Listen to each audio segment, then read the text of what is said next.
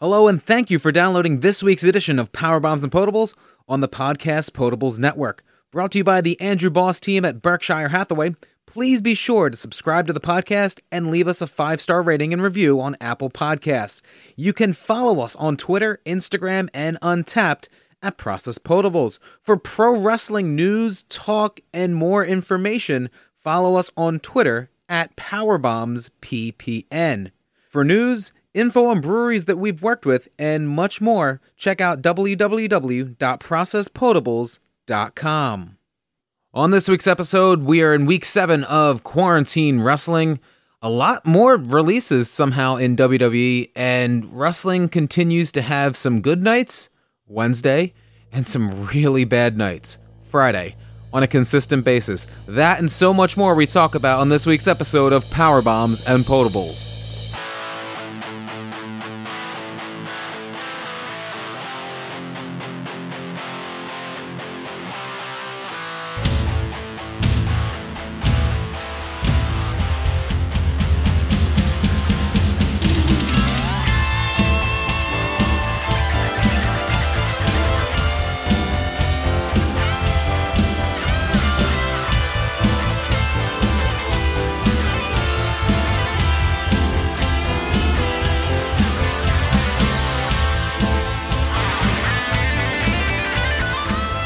And welcome to this week's edition of Power Bombs and Potables. My name is Corey Oates, and I'm your host. This week and every single week, we drop every single Monday morning as part of the Podcast Potables Network, and we give you the best in the week that was, well, the best and the worst in the week that was professional wrestling. But before we start, like every single week, let's break down this week's news with this week's Quick Sips. And for Quick Sips this week, I am drinking a Cape May Brewing Company Citrus Sandy called The Grove. All right, it's at 4.5 ABV. And I'll read the profile. The Grove drinks like you picked the fruit this morning. Squeezed it into a glass and poof, turned it into the most intensely crushable beer you've ever seen. Snappy, super bright, and ridiculously refreshing. The Grove is sweet and tart with a brilliant aroma reminiscent of walking through a citrus grove at the harvest. I am a huge fan of a lot of things that Cape May Brewing does. Usually in the end of April, early May, I always usually find my way down there. Obviously with the quarantine going, I really don't have a reason to go down to the shore, but I will try and make my way down there in the next month or so just to get some more beer. This is extremely refreshing, great summertime beer. Hopefully it sticks around for more than just a couple of weeks, as a lot of the things are one and done, but this is a great summertime beer. For Quick Sips, we'll start up with the news this week. Samoa Joe returned to Raw this week to replace Jerry the King Lawler behind the announce desk. If you recall, Samoa Joe was injured filming a commercial for Raw a few months back, and then tested positive for a wellness policy violation. WWE star Kevin Owens has been sidelined with an ankle injury following his match with Seth Rollins at WrestleMania 36. In an interview with RDS, which is the Canadian Sports Network, Owens commented on his injury. Owens will undergo x-rays to determine exactly how severe the injury is and when he will be able to return to the ring. According to a report from the Wrestling Observer, Jimmy Uso recently suffered a knee injury and will be out of action for 6 to 9 months. It is believed Uso suffered the injury during the Triple Threat ladder match at WrestleMania. As of now, he'll be undergoing that surgery next week, but the exact day is unknown.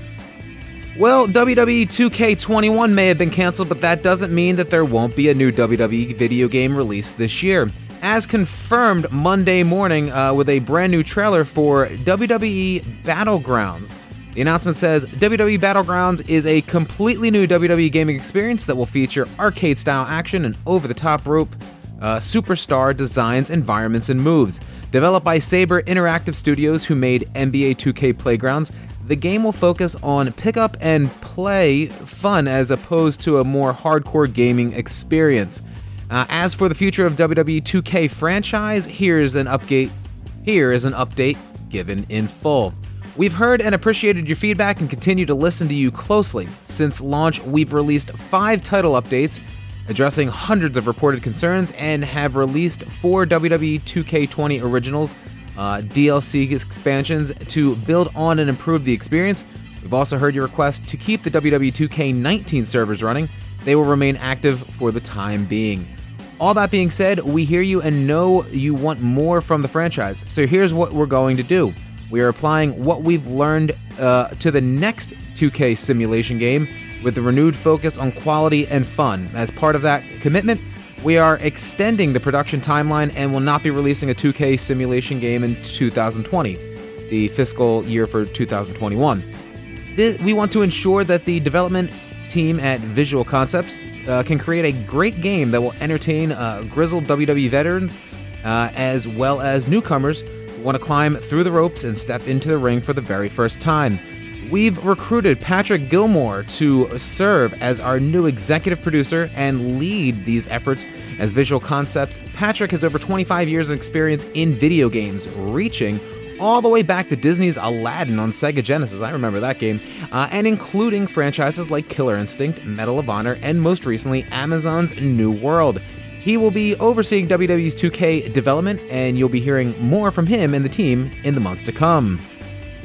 According to WWE Network News, the upcoming docuseries Undertaker: The Last Ride will premiere on the WWE Network next Sunday, May 10th, following the WWE Money in the Bank pay-per-view. The show will be airing right there, like I said, on the WWE Network. The first episode, titled Chapter 1, The Greatest Fear, and features the following synopsis. Get a rare and revealing look at Mark Calloway, the man behind The Undertaker, as he prepares for his final match in his storied career against Roman Reigns at WrestleMania 33.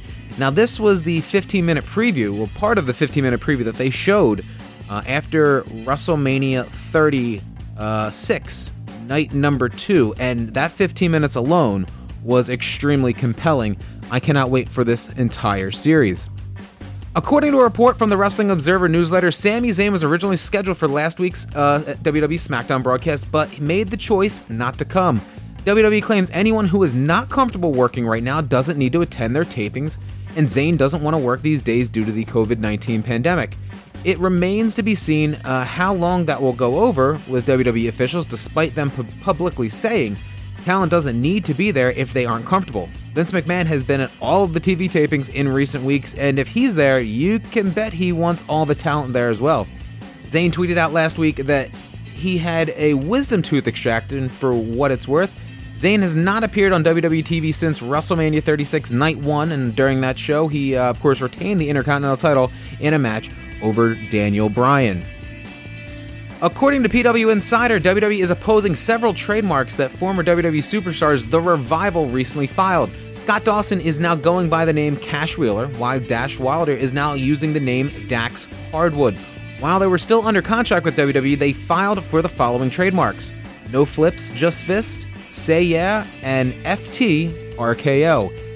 As of now, WWE has requested a 90-day extension to oppose the above trademarks.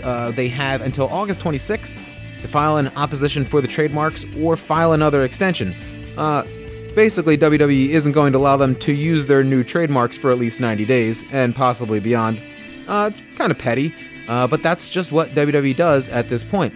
If you are a fan of Being the Elite, this week at the very end of the episode, there was an FTR reference at the end there, kind of insinuating what we all assumed, that is the next spot where the Revolt, former Revival, are going to land. And while we're on the topic of WWE messing with copyrights, WWE has filed for an extension on oppositions to trademark registrations made by Cody Rhodes. PW Insider reported that the company was granted an extension to file an official opposition or request an extension on trademarks for Slamboree and the Match Beyond. WWE acquired these trademarks when they bought WCW in March of 2001. Cody filed for the trademark of Cody Rhodes a day after WWE's trademark for the name expired, but now WWE has until July 22nd once again to respond to the latest trademark request. It's been announced that Curtis Axel has been released from WWE. WWE issued an official statement on their website to confirm the news that read the following: WWE has come to terms with the release of Curtis Axel. We wish him all the best in his future endeavors. Axel is part of the long list of staff and wrestlers who were released by the company due to budget cuts that relate to the impact of the coronavirus. If you recall, Curtis Axel is the son of the late Mr. Perfect Curt Hennig and is one of the best overall hands in the sport. I have always spoke highly of him. He was one of the people that got The Rock even training for his comeback back at WrestleMania 28 and 29. I think it'll be the first time that he's really got a chance to test the waters of the independents as well, and I think that he'll be able to maybe even go more towards a Joe Perfect to maybe go towards his dad's Mr. Perfect character if he so chooses to do. Ricochet and Cedric Alexander finally have a new tag team name, and it's the Two Fly Crew. Yes, Raw's newest tag team finally has a name, and I could care less. Despite previous reports of WWE Hall of Famer Gerald Briscoe being released by the company earlier in the week, that wasn't the case. Dave Meltzer updated the report that he originally said that Briscoe was released, that he was actually furloughed, and Briscoe took to his Twitter account to address the same thing. When he said, "What a writer made was a mistake. To set things straight, I have not been let go yet. I've been placed on furlough. Don't know who leaked the wrong news. I hope to get back and able to help young folks find their dream." And on the release train, Cain Velasquez has been released from WWE. The two-time UFC heavyweight champion only had a couple of matches in WWE, and neither of them took place inside of the United States. Velasquez was brought in as a big surprise during WWE's Fox debut back in the month of October 2019. He was put in a WWE title match at Crown Jewel in Saudi Arabia versus Brock Lesnar, where Lesnar essentially squashed Velasquez in the Saudi Arabian match. Velasquez disappeared after that, but he did tag with Rey Mysterio during a November 30th event in Mexico. Velasquez also needed surgery, but he was reportedly hoping that the stem cell treatments would take care of things. It wasn't noted that he is injured at this time. He was also telling people that WWE had him scheduled to be in the Royal Rumble, but didn't appear. And that's it for this week's Quick Sips. And we start off every single week on a Monday night with the longest reigning episodic television show, Monday Night Raw, in week 7 of wrestling in quarantined empty buildings, which, might be changing. There was a news report that came out this week that the state of Florida, which has deemed professional wrestling and sports an essential business so they can actually operate and do live shows, but they will be allowing apparently up to 25% arena capacity very, very soon. So it'll be interesting to see once WWE maybe gets some people in the Performance Center on how it might improve the product going forward. And like I said, we start off our Monday Night Raw live from the Performance Center. We open up with a VIP lounge. MVP brings out Rey Mysterio, Apollo Crews, and Aleister Black. Just as the segment is getting going, Zelina Vega and her crew of Andrade, Austin Theory, and Angel Garza come out, and this turns right into a 6-man tag match to start off Raw. This match gets 3 segments and goes close to a half an hour. As you'd assume, this match was pretty fast-paced with a lot of near falls. Apollo Crews gets the pin with a sit-out powerbomb on the U.S. champion Andrade. When we come back from the commercial, Charlie Caruso is interviewing Andrade and Zelina. Andrade says that Rey, Aleister, or Apollo couldn't beat him in a title match. Apollo says that he'll beat Andrade twice in the same night. Zelina Vega grants him the United States title match, and we have a match tonight with Andrade versus Apollo Crews. Next, we see Asuka versus Shayna Baszler versus Nia Jax, but this match doesn't ever get started. Jax runs over both of these girls, and that's as far as we get.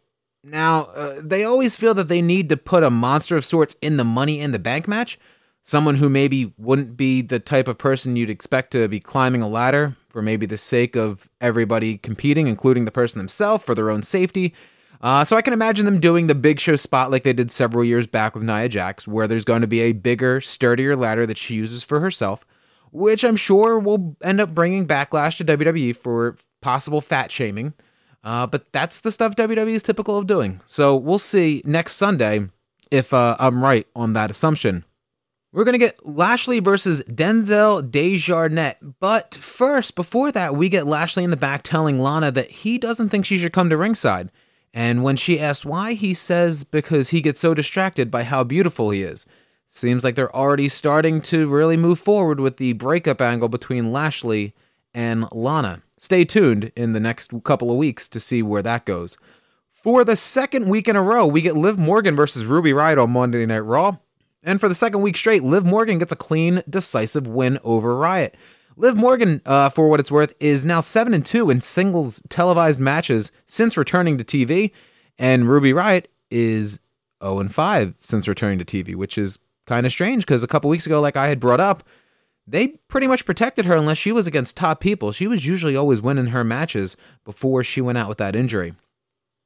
Next up, Nia Jax is backstage with Charly Caruso. This was horrible. All right, Nia Jax spent the entire promo yelling at Charly Caruso. Now, here's why this is bad. Jim Ross has always told a story about how when he was back in the Mid-South days, he used to hold the microphone for the interviews as well as doing the ring announcing. When Jim Cornette and the Midnight Express first came into Mid-South, Cornette cut a 2-minute promo basically berating JR. When it was done, Cowboy Bill Watts, who was the owner of the promotion, freaked out on him afterwards because he said that he's not booking a feud between his heel manager and his announcer, and told him to never do that again. So the announcer's job is to ask the questions and hold the mic so that the wrestlers can get their point across that they're looking to make in said promo. This got nothing over besides Nia Jax can't cut a goddamn promo to save her life. We already know that she's not safe in the ring. She also can't put a match together. And now we have also confirmed in 3 weeks that she now can't cut a promo to save her life. So she is essentially the total package of complete shit, in my opinion. And I do not want her on my TV screen anymore. That's just my take on it. Next up, we get the Viking Raiders cutting a great pre-tape promo, setting their focus on the Street Profits. They say how the Profits never beat them in NXT. They became the champs after the Raiders relinquished the titles. They say that the Profits win the Raw Tag Team titles after they got injured, which, I mean, isn't really true. They technically lost them straight up to Murphy and Seth, but it's WWE and they control the narrative of what they want you to believe. So the story is that they got hurt and that's why the Street Profits became the tag team champions. But back to the point here is that they're setting up for the Raiders versus Street Profits for the tag titles, which I'm a huge fan of because if you remember, these guys had some great NXT matches just a little over a year ago. So I'm expecting more of the same when they finally get to meet as part of the Raw brand. Here's the point in the show where they let us know that former WWE champion Jinder Mahal is going to be making his return, and he's going to be taking on Akira Tozawa. So, yet another return. The AEW's had all the debuts, WWE has had all the returns to no crowd reaction, and this one went over pretty rough because the only reaction that Jinder Mahal got was on Twitter, which he took to after his match and was not very happy with the response that he got. But this match was used as a squash match. Jinder Mahal wins with the Khallas. Now, what I've been really opposed to is that they're using these NXT guys that are on the same network 2 nights later, and they're using them in squash matches on Monday Night Raw. So what is that saying about the NXT guys? It's doing absolutely nothing for them, and you're trying to build that brand still. Monday Night Raw is a known entity, just like the brand of WrestleMania, just like the brand of WWE, just like the Royal Rumble brand. The NXT brand, for what it's worth, as a name, is 10 years old. But as a brand itself, as an actual company, it's only in its, I believe, 6th year. The network launched in February of 14, and right away was when they went with that first takeover. Before that, everything they had done was on Hulu. So the brand is still really trying to get its feet. Not to mention, they've only been on national television since October. And you're putting these new guys out there that are having great matches on a Wednesday night, and then 2 nights prior every single week, these same guys are getting their asses kicked, and it's fucking pointless. I absolutely hate it. But again, that's just my opinion. Up next, Andrade defending the United States title against Apollo Crews. Crews gets his knee injured early on in this match.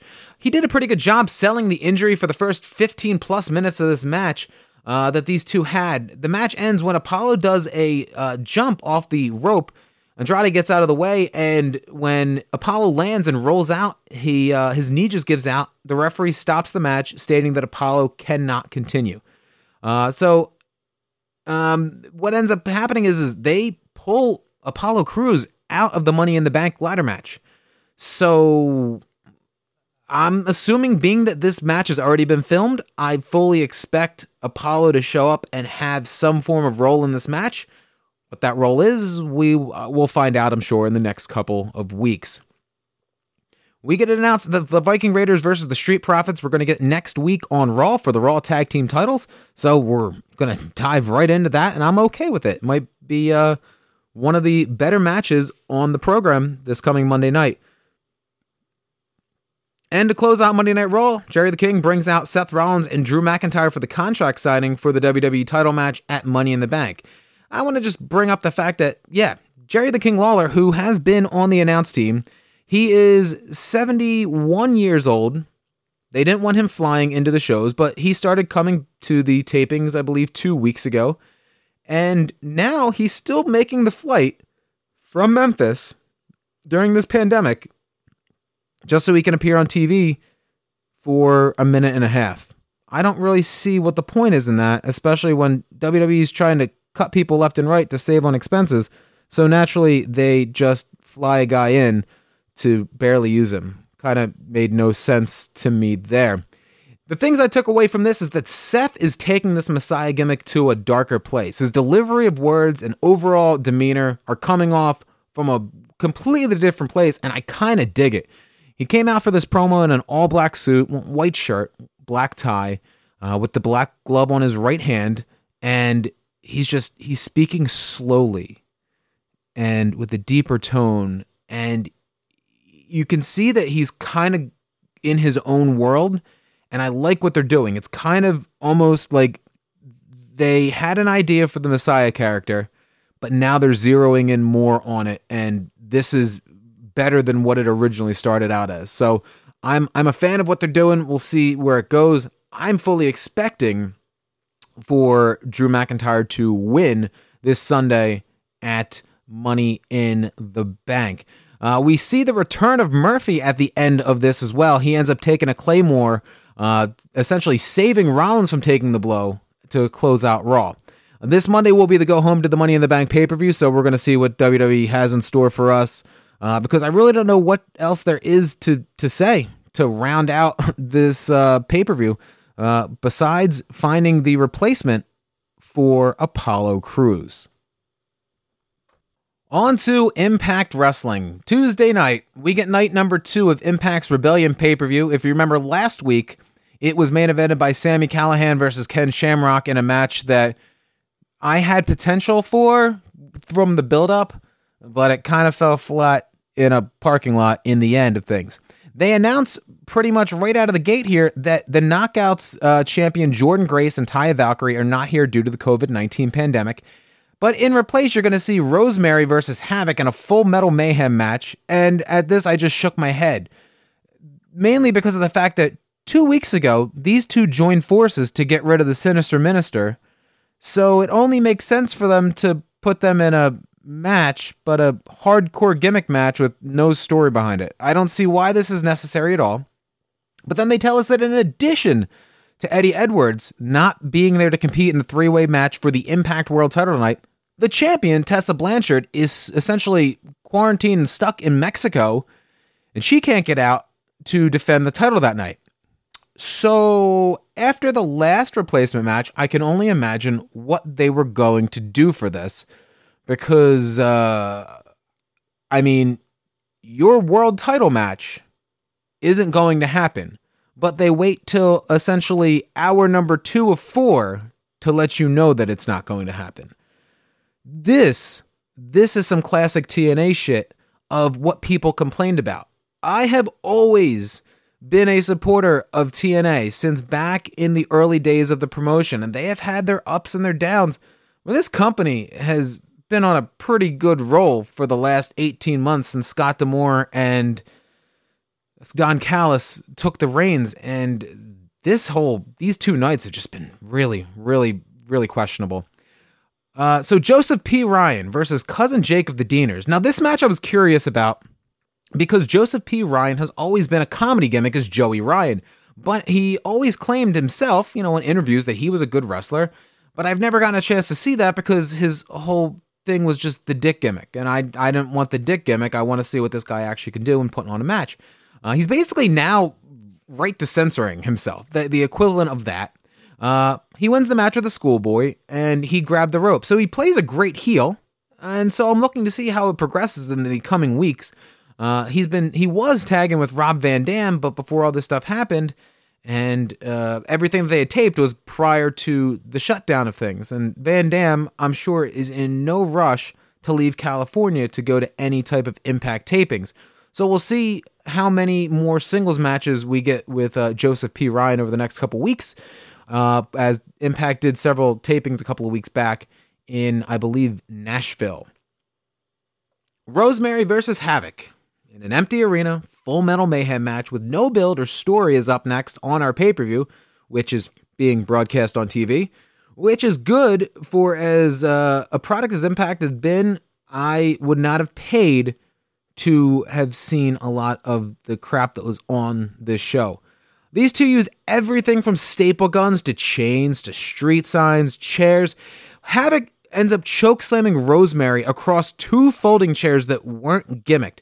When I saw this spot, all I could think of was back to WrestleMania 15, Big Show and Mick Foley. They do the spot where Big Show chokeslams Mick Foley, and the seats of the chairs, they collapse in, so there's give of sort. I cringed as Rosemary's body literally buckled around the chairs. Not good, not safe. Rosemary ends up winning as she locates a lead pipe and hits Havoc in the head with it while she's being choked with a chain by Havoc. Yeah. Wrestling. 40 minutes left in the show, and Michael Elgin comes out. He reminds us that 1 year ago, at Rebellion is where he made his debut when he attacked Brian Cage, who is another person that we haven't seen in a long time. I recall them saying that his contract with Impact was up and that he had signed with AEW, and then he basically discredited that account and said that it's not true, but he hasn't been seen in several months. So I'm kind of curious as to where his whereabouts are. He says that Eddie Edwards and Tessa Blanchard aren't there tonight, and that he wants Dave Penzer, the ring announcer, to come into the ring and announce him as the new Impact World Champion. As this is happening, the lights go out and Moose comes out, and he opens up his robe, and he is wearing the TNA World Championship to the ring, and he is completely dressed like the fucking Ultimate Warrior. This guy's wearing tassels, neon colors. He's got the tassels that are on the boots, and it was just strange. It was very strange, but he comes out, and he's got the TNA World title. After this, Hernandez also comes out and joins, so now we have still a 3-way match. Is it for the TNA World title? Is it for a title? They never explained this. This match was very long. As you could see, this started with 40 minutes left on the show. And even for fast forwarding this match, it was long. It seemed to just go on forever and ever with 3 guys that are all big men. If we know one thing, big men matches don't need to go a half hour. There is no point in that at all.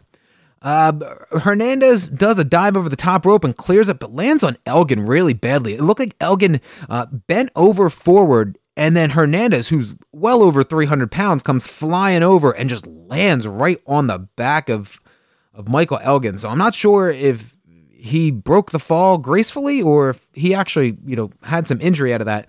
Obviously, we'll find out in the coming weeks if Michael Elgin's actually injured from that. Moose spears Hernandez and wins the match, and then forces the announcer to announce him as the TNA World Champion as the show goes off the air. Now, I'm pretty sure that had this have happened on pay-per-view as planned with the original card, this could have been a decent card, and the matches would have played out probably pretty well in front of a hot New York crowd. But this was thrown together. And the problem was that it seemed like it was thrown together with no rhyme or reason. I was not a fan of this show. Whatever you do, do not go out of your way to watch Impact's Rebellion. We start off with Wednesday Night Dynamite, my favorite night of the week. We started off with All Elite Wrestling's flagship show. Darby Allin versus Cody Rhodes in the semifinals of the TNT title tournament starts off this week's episode of Wednesday Night Dynamite. Early in this match, Brandi Rhodes gets ran into by Darby Allin into a guardrail. So they take Brandi to the back. All right, so here's what's annoying to me, is that some weeks Brandi's a wrestler, and other weeks she's not. If they're going to try and say that Brandi's not a wrestler, then I can get behind her taking a hit from one of the boys and being injured. I think back to Miss Elizabeth days when she got taken out. She was just a manager, not a wrestler, so she would take the blows differently. And so in this situation, if she's not a wrestler, I can get behind it. If she is a wrestler, this is what they're going with. I absolutely hate this. Darby Allin probably weighs 15 pounds more than she does, for Christ's sake. So why am I supposed to believe that she is so injured as a wrestler from this? There's certain things that you have to extend your disbelief for with professional wrestling. I know that. But some of it is just, it insults your intelligence, and that's where I have a problem with. All right?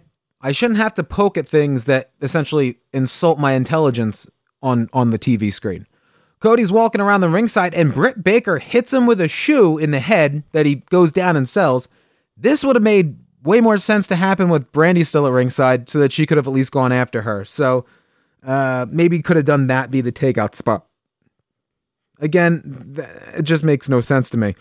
Darby hits a crossroads for a 2, and they make a big deal that Cody almost got beat by his own move. At this point, Brandi comes out hobbling to the ring, holding her abdomen, carrying a bottle of water that she hands to Cody, which he doesn't even get to drink. It made no sense to me. It got spilled all over the ring. Cody ends up hitting a coffin drop on Darby as we're closing out the match. Darby then hits his own coffin drop. Cody catches him on the impact down and rolls him up into advance to the finals of the TNT title tournament. Jericho goes on to say, what was in that water. He didn't fucking drink it. I don't know what the fuck they're talking about. That was a little wonky for me because it made no sense. That's essentially why I said that. It got me so goddamn fed up watching that. Next up, we get a Wardlow squash match. Beautiful. It was what it needed to be. These Bubbly Bunch videos, I want to talk about this really quick. Each week, they're getting entertaining as hell. Each week, from the Flim Flam to the initial one where Jericho rips off the Decline of Western Civilization Part 2 Ozzy scene where he spills the orange juice on the counter while he's making breakfast. This week was pretty cool. Had cameos from Lou Ferrigno, Jason Mewes as Jay, and Kevin Smith as Silent Bob, to name a few. We saw the return of Virgil this week, Meat Sauce Jones in this week's episode as well. There's just a nice touch of something new and original that they're making these each week for the show, and you don't know what to expect. So I think it's a really cool thing that these guys are getting that creative atmosphere to be able to do this. Up next, I see Jimmy Havoc, and I instantly hit fast forward. Okay, I see Penelope Ford after this, and so I watch for a minute or two. Last week, I swore that they said Trent was going to be taking on Kip Sabian and Jimmy Havoc by himself, but we're getting both of the best friends in this match, so that was kind of weird to me. I swore that was the promo that they cut. After about a minute or two, I hit fast forward again through this. I cannot stand... I can't stand Jimmy Havoc. Chuck got the pin on Jimmy Havoc. Who cares? Moving on. Just figured I should let you know who won the match. We get a great role model pre-tape with Britt Baker shot at her actual dental practice. Former Knockout and indie wrestler Rebel was in this as the makeup artist for Britt Baker. Britt is naturally becoming a better heel each week. And with pre-tape atmospheres like this, she's able to really dial in the heel persona. Because they turned her, and then they were just throwing her out in front of a live audience. So this is really good for her to work on her heel persona. Personally, in my opinion, I think she should, maybe ask her boyfriend on tips how to be a great heel, because that man has spent the last 10 years on several continents playing a main event heel. Don't you think that maybe once in a while they talk about wrestling? That's just my 2 cents. Shawn Spears in another squash match. I've noticed, I I didn't notice until this week that Shawn Spears is using the sharpshooter as a finish. Apparently, he got permission from Bret Hart to use this as a finisher, so that's pretty cool with the Canadian connection here, that he went to the man and got the permission. So I guess we'll be seeing a lot more sharpshooters in Shawn Spears' future as they're maybe trying to build him. Every time the man gets a win, I assume they're going to build him and then he loses. So as long as he's in the squash match role, he's going to probably be doing rather well. Brody Lee versus Marco Stunt. This was everything I wanted it to be. Brody Lee beat the shit out of Marco Stunt, and Marco Stunt got no offense. It was a masterpiece. Next week, Dynamite will be live from Daly's Place in Jacksonville. We're going to get the return of Maxwell Jacob Friedman. We're going to get the return of Jon Moxley as he goes on to face Frankie Kazarian of SCU, and Kenny Omega and Matt Hardy versus Chris Jericho and Sammy Guevara in a street fight. That will be interesting. It'll be the debut of Matt Hardy in AEW in an actual match. Main event time, Lance Archer versus Dustin Rhodes in the semifinals of the TNT title tournament. First thing I notice is that Brandi Rhodes is back out here with Dustin. All right, she's fine now and even had time to change her outfit.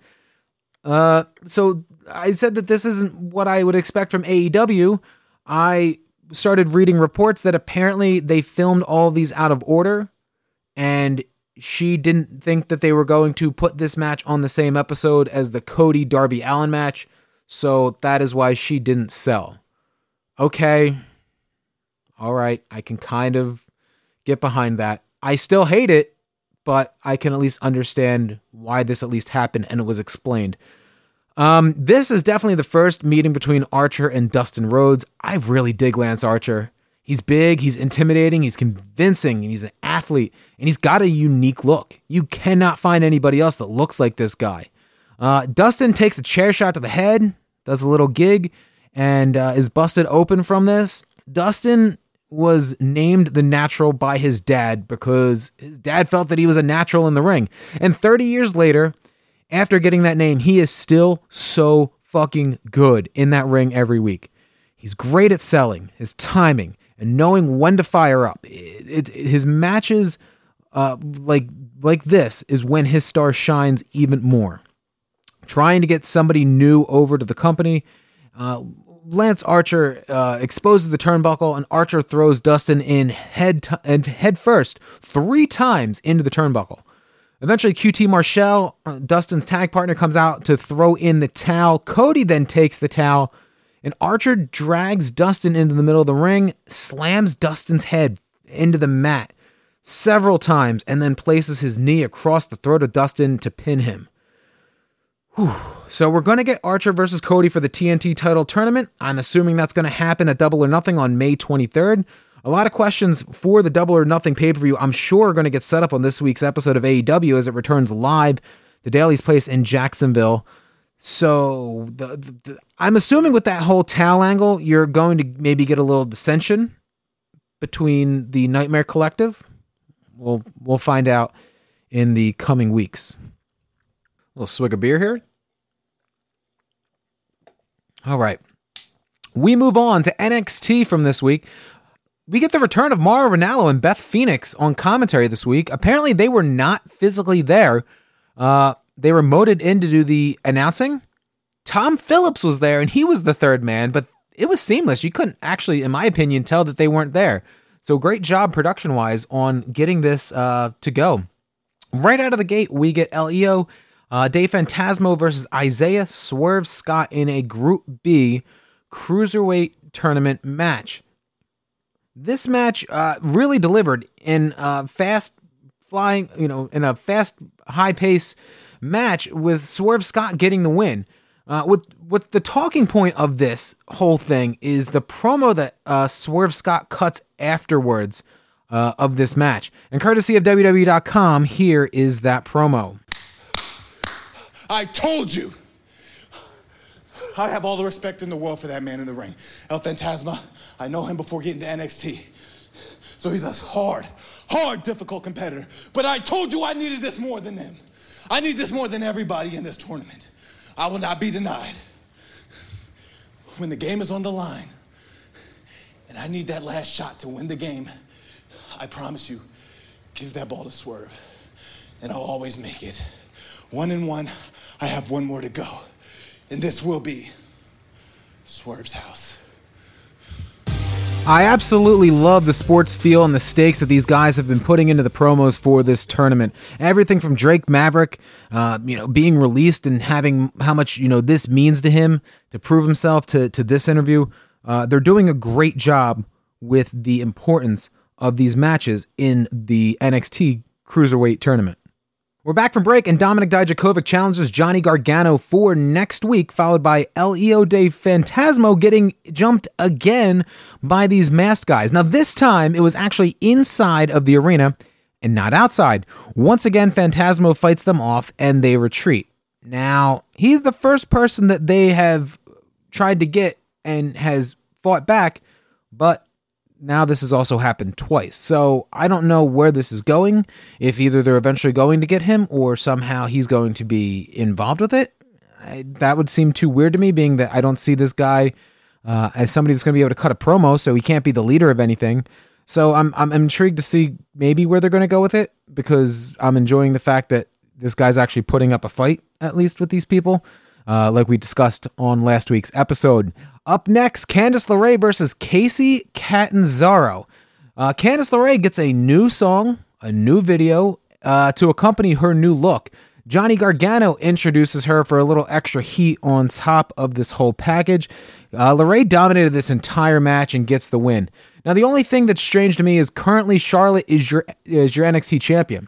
And they've done a great job of making so many women feel like they're top contenders on the brand. Mia Yim, Io Shirai, Candice LeRae, even Chelsea Green, if we're going to name a few of them. But a lot of them are heels, which Charlotte also is. So I'm guessing they're going to just create the narrative that Charlotte is maybe looked at as the outsider from the main roster, but has their title. So it doesn't matter, I guess, maybe who gets a shot at her. So I guess we'll see how that plays off, but we already know that the NXT have more women on their roster than anyone else, and they really put a lot of stock in those girls. So, I think it's either going to be the opportunity to get them all against Charlotte, or it's just going to be to get them more reps on a high level.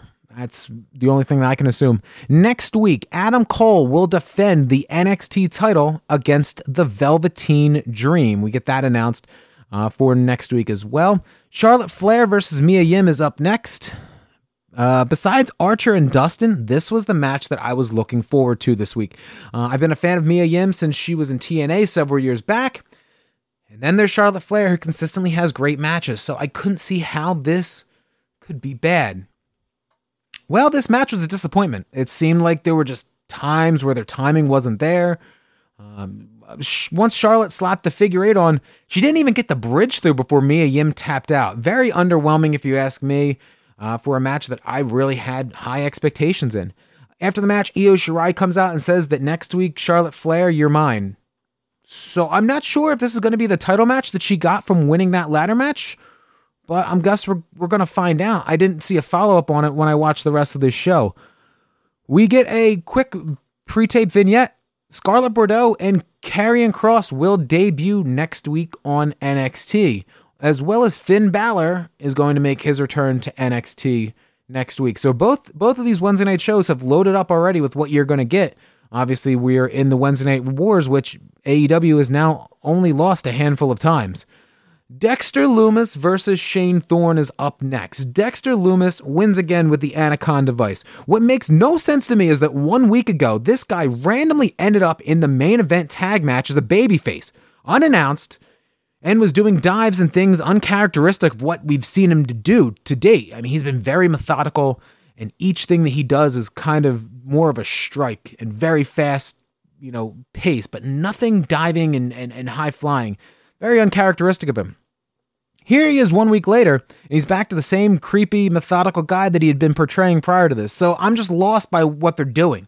We've yet to hear this guy talk, so I don't know really what his intentions are, but I kind of like the mystique, but last week really just threw me off. So hopefully somehow this all pays out, and figures its way out to making sense somehow for the people watching at home every week. Tony Nese, Drake Maverick in a Group A Cruiserweight title tournament match. Tony Nese dominated this entire match.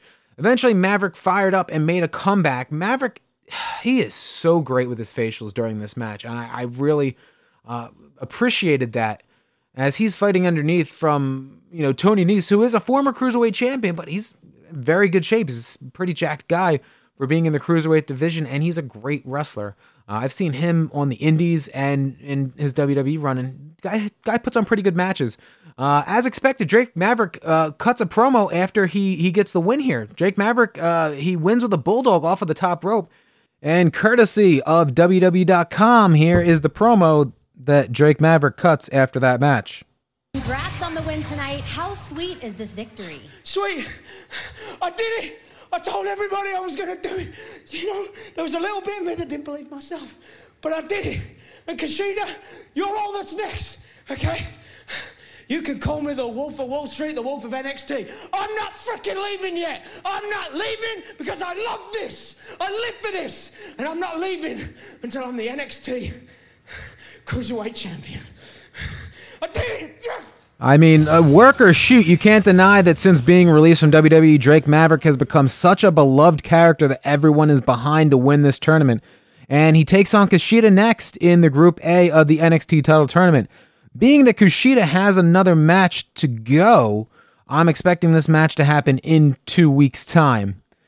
Keith Lee versus Damian Priest for the North American title in the main event of this show. As you'd expect, this was a hard-hitting match. Keith Lee hits a corkscrew dive over the top rope that was pretty impressive. Priest does a dive over the top rope and connects with Lee on the outside. Lee superplexes Priest from the top rope. This was very crisp and looked great. The finish came when Priest got the expandable baton that they're still calling a nightstick. I talked about this last week. He went on to take it to Keith Lee's throat for the second week, but Lee stops him with one hand, yells that he is limitless, slaps Priest with 2 hands to the chest, then takes the baton, closes the baton, hands it off to the ref, and then hits 2 spirit bombs for the win. Yeah, that sounded as shitty as it was. The match fell really flat at the end for me. But I love that Keith Lee keeps getting to have these great matches each week. But we got to get him some new opponents. It's really gotten old seeing Damian Priest and Dominik Dijakovic just week in and week out. And that is just my 2 cents on that. Finally, we've made it. Friday Night SmackDown. Daniel Bryan versus Baron Corbin opens up our show. Corbin gets disqualified about 20 minutes into this match when Corbin throws a ladder at Daniel Bryan. Then Cesaro and Shinsuke Nakamura come out and throw ladders at him inside the ring. Then they throw him off the stage into a bunch of ladders. This felt like a match for the sake of 2 guys being at the taping and they needing to have a match. Of all wrestling shows in quarantine, SmackDown is by far the most underwhelming, and it's tough because it's the very last thing that I have to watch, and anybody has to watch technically every single week with wrestling. Am I the only person that feels this way? That this show is just never good? And I love Bruce Pritchard, I know he's the producer of it, but my God, is this just cringeworthy each freaking week. Up next, Sheamus in a squash match. After that, we get another Jeff Hardy redemption video that plays, saying that Jeff will be returning to SmackDown next week. To which Sheamus says if Jeff Hardy's going to be there, then he will be there as well. Carmella versus Mandy Rose in a Money in the Bank qualifying match. Now, I never thought this, but Mandy plays a pretty good babyface. I mean, think about it. She could be both sides of the circle here. I mean, you had someone, Trish Stratus did the same thing. Beautiful blonde girl. So easily you can play the, hey, all the guys want me, they can't have me. All the girls want to be me, they can't be me. But then as the babyface, you can be that, gorgeous, beloved person if you have that characteristics. And she does. She comes across as a babyface. It's crazy. As a heel, you could be like, she had that go away bitch heap, but she comes across really, really likable. And it could just be because she's with Otis right now, but she's very sympathetic as a babyface. That also being said, Sonya Deville is a great heel. She's doing absolutely tremendous as this heel role.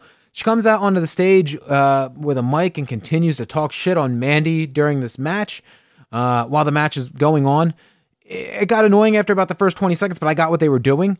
Carmella gets the win with a super kick, and then Sonya hits the ring and beats down Mandy Rose. This was vicious, and I liked the intensity that Sonya Deville showed on it. And like I said, Mandy got great sympathy as the babyface in this situation. I'm a fan to see where this goes.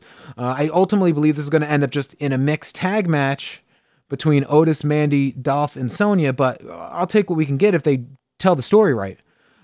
New Day, Big E and Kofi versus the Forgotten Sons. The Forgotten Sons get the win here. I'm still not sold on the Forgotten Sons, but it seems like WWE is, and that they're probably attaching the rocket with these guys. They beat the tag champions. So interesting to see where they go in the coming weeks now that they have a win over them. I know that the Forgotten Sons are all former Marines, and they all apparently trained with Dory Funk Jr. for several years in Florida, but they're still not connecting to me. I don't know what it is, and I've gone over that before, and I can't put my finger on it.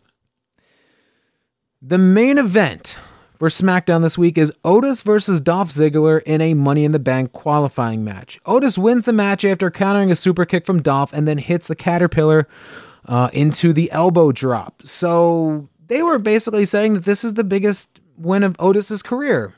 I mean, personally, I would think that the WrestleMania match where he finally got his girl would be the biggest match of his career, but I mean, I guess qualifying for the Money in the Bank match could do the same. At this point, we have for the men's Money in the Bank, Rey Mysterio, Aleister Black, Daniel Bryan, Baron Corbin, and Otis, who qualified. We're going to find out tomorrow night on Monday Night Raw, well, technically tonight, depending on when you're listening to this, who will replace Apollo Crews as the sixth man for next Sunday's Money in the Bank pay-per-view. That's really it for me. This is going to drop today, Monday morning right here. You're also going to have a brand new Process Potables in your feed as well. So do us a favor, subscribe on Apple Podcasts. We need 5 more likes on the Process Potables feed to get to 100.